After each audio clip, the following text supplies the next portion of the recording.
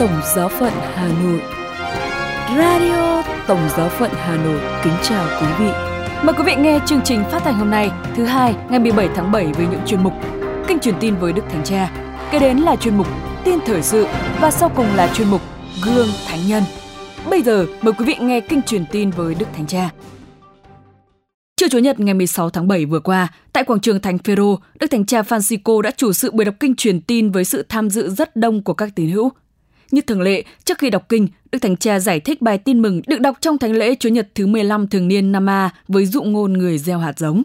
Đức Thánh Cha quảng diễn: hôm nay, tin mừng trình bày cho chúng ta dụ ngôn người gieo hạt giống. Dụ ngôn gieo giống là một hình ảnh rất đẹp. Chúa Giêsu dùng để mô tả hồng ân lời của Ngài. Chúng ta hãy hình dung một hạt giống. Nó nhỏ bé, hầu như ta không nhìn thấy, nhưng sẽ tăng trưởng thành cây, có thể sinh ra hoa trái.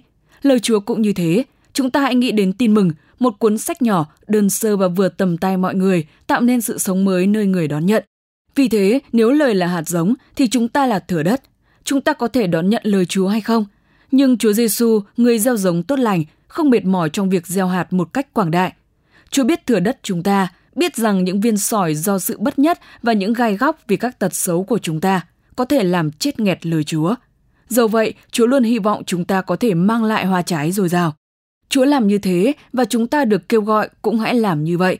Gieo hạt giống không biết mệt mỏi, nhưng bằng cách nào? Chúng ta hãy lấy vài ví dụ. Trước tiên là các cha mẹ. Họ gieo vãi điều thiện và đức tin nơi con cái, và cha mẹ được kêu gọi làm điều thiện không nản chí, vì đôi khi con cái không hiểu và không quý chuộng giáo huấn của cha mẹ, hoặc vì não trạng trần tục đi ngược dòng. Nhưng nếu cha mẹ nản chí, thiếu tin tưởng và từ khước gieo vãi, bỏ mặc con cái theo các lối sống thời đại và điện thoại di động, không dành thời giờ cho con cái, không giáo dục chúng, thì khi ấy thửa đất màu mỡ sẽ đầy cỏ dại. Rồi chúng ta hãy nhìn những người trẻ. Cả họ cũng có thể gieo vãi tin mừng nơi những luống cày thường nhật. Ví dụ, bằng kinh nguyện, đó là một hạt giống nhỏ ta không thấy, nhưng qua đó ta phó thác cho Chúa Giêsu tất cả những gì ta sống, và như thế Chúa có thể làm cho nó trưởng thành. Nhưng tôi cũng nghĩ đến thời gian dành cho những người khác, cho người cần giúp đỡ hơn cả. Có thể dường như là uổng công. Trái lại, đó là thời giờ thánh thiêng, trong khi những mãn nguyện bề ngoài do tiêu thụ và duy lạc thú để lại tay trắng. Và tôi nghĩ đến việc học hành vất vả mà không làm ta thỏa mãn ngay lúc này khi ta gieo vãi, nhưng đó là điều thiết yếu để kiến tạo một tương lai tốt đẹp cho mọi người. Một ví dụ nữa, những người gieo hạt giống tin mừng là các linh mục, tu sĩ và giáo dân tốt lành, dấn thân trong việc loan báo, sống và rao giảng lời Chúa. Họ thường không đạt những thành công ngay, nhưng chúng ta đừng bao giờ quên khi chúng ta loan báo lời Chúa, kể cả tại nơi dường như không được gì cả. Trong thực tế, Chúa Thánh Thần đang hoạt động và nước Thiên Chúa đang tăng trưởng, đi qua và đi xa hơn những cố gắng của chúng ta. Vì thế, hãy vui mừng tiến bước. Chúng ta nhớ những người đã gieo hạt giống lời Chúa trong cuộc sống chúng ta. Nhiều năm sau khi chúng ta gặp những gương lành của họ, những hạt giống ấy mới nảy mầm, nhờ họ đã gieo vãi trước đó. Đức Thánh Cha nói thêm rằng, dưới ánh sáng tất cả những điều đó, chúng ta hãy tự hỏi, tôi có gieo vãi điều thiện hay không? Phải chăng tôi chỉ quan tâm thu góp cho tôi, hay là tôi cũng gieo vãi cho những người khác? Tôi có gieo vài hạt giống tin mừng trong cuộc sống hàng ngày hay không? Học hành, làm việc, thời gian rảnh rỗi. Tôi có nản chí hoặc như Chúa Giêsu, tôi tiếp tục gieo vãi cả khi tôi không thấy ngay các kết quả.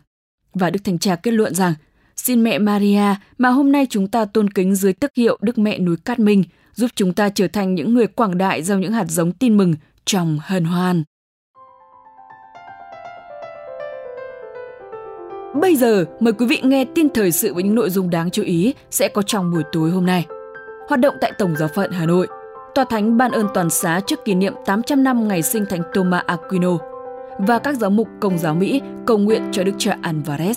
Sau đây là phần tin chi tiết. Hoạt động tại Tổng Giáo phận Hà Nội.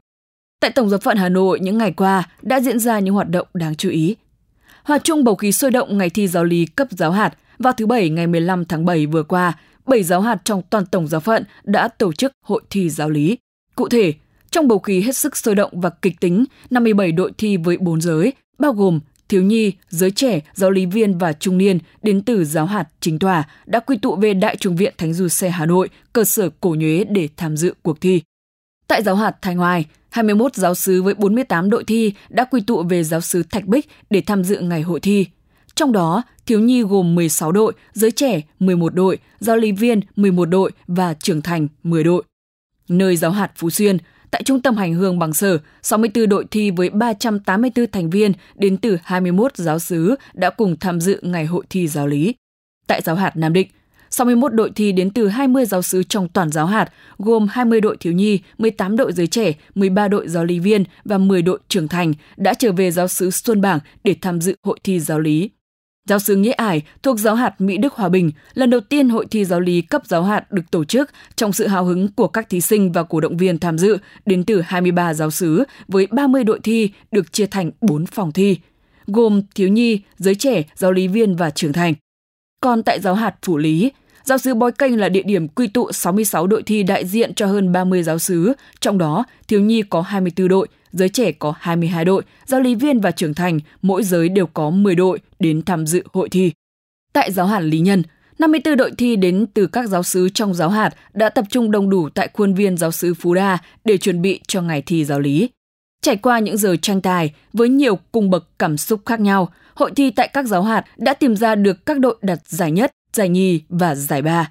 Các đội đạt giải nhất hôm nay sẽ đại diện giáo hạt tham dự ngày hội thi giáo lý cấp giáo phận vào ngày 8 tháng 8 tại giáo xứ Sở Kiện.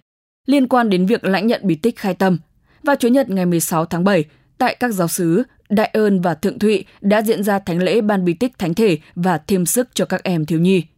Với bí tích thánh thể, 56 em thiếu nhi thuộc hai giáo xứ Thượng Thụy và Thụy Phương lần đầu tiên được xưng tội và rước lễ lần đầu. Còn với bí tích thêm sức, tại giáo xứ Đại Ơn, 185 em thiếu nhi gồm 76 nữ và 109 nam đã được lãnh nhận bí tích thêm sức do Đức Tổng giám mục Du Xe Vũ Văn Thiên chủ sự.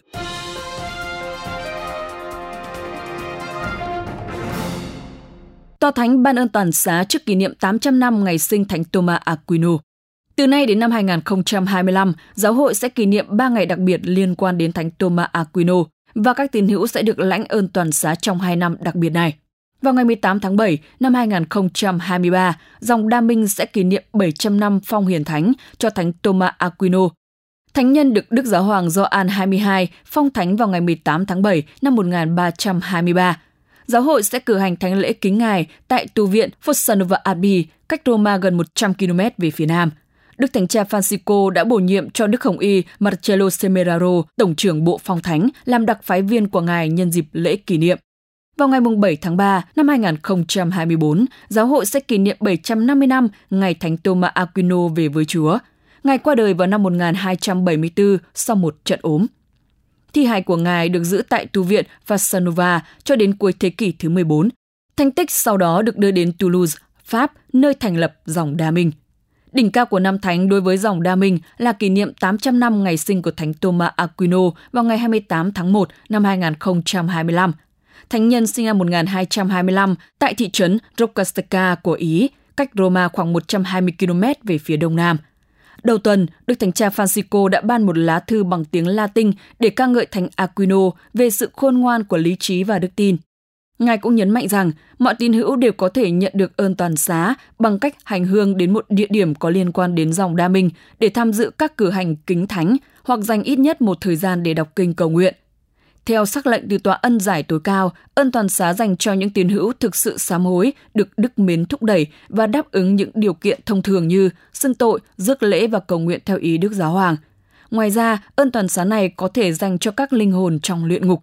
Những người già yếu, bệnh tật và tất cả những người không thể rời khỏi nhà vì lý do nghiêm trọng vẫn có thể lãnh ơn toàn xá, với điều kiện là họ chịu bỏ mọi tội lỗi, có ý thực hiện 3 điều kiện thông thường sớm nhất có thể, hợp ý cách thiêng liêng trong các cử hành trước ảnh Thánh Thomas Aquino bằng cách dâng lên Thiên Chúa nhân từ, những lời cầu nguyện cũng như những đau khổ và bệnh tật trong cuộc sống. Tín hữu có thể nhận được ân xá cho đến khi năm Thánh Thomas Aquino kết thúc vào ngày 28 tháng 1 năm 2025.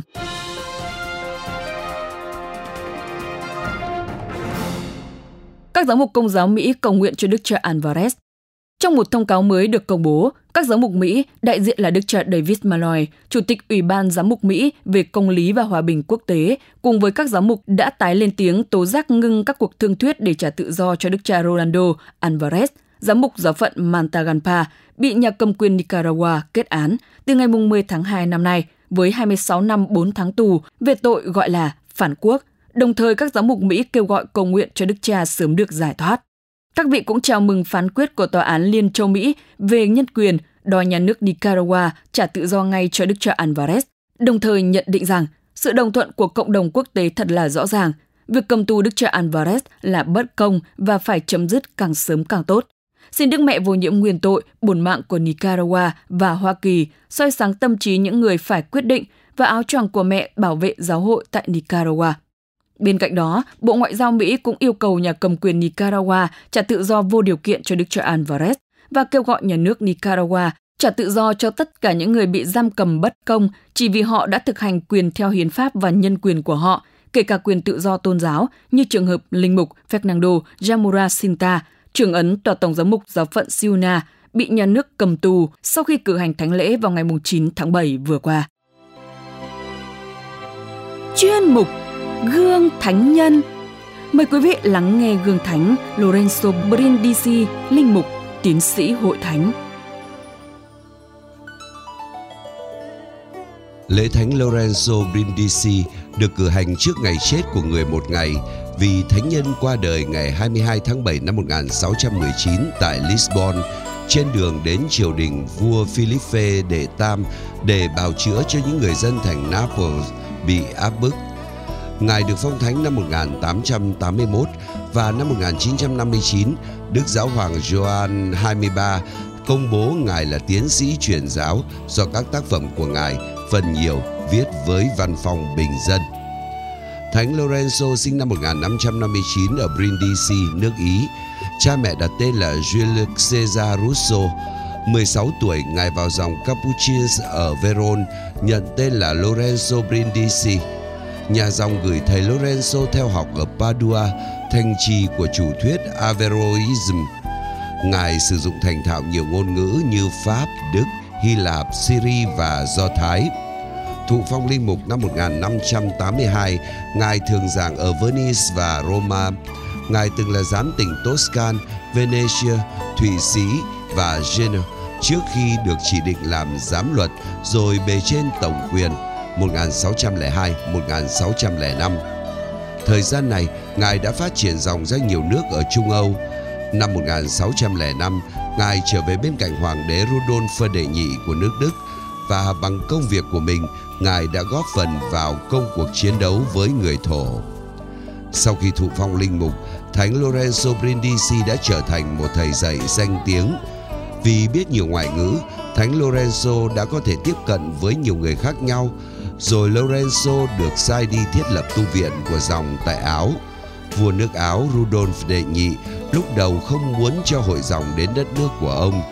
Nhưng vì thấy sự quan tâm và dịu dàng của Thánh Lorenzo đối với các bệnh nhân dịch tả đã làm cho Hoàng đế Rudolf cuối cùng phải ưng thuận.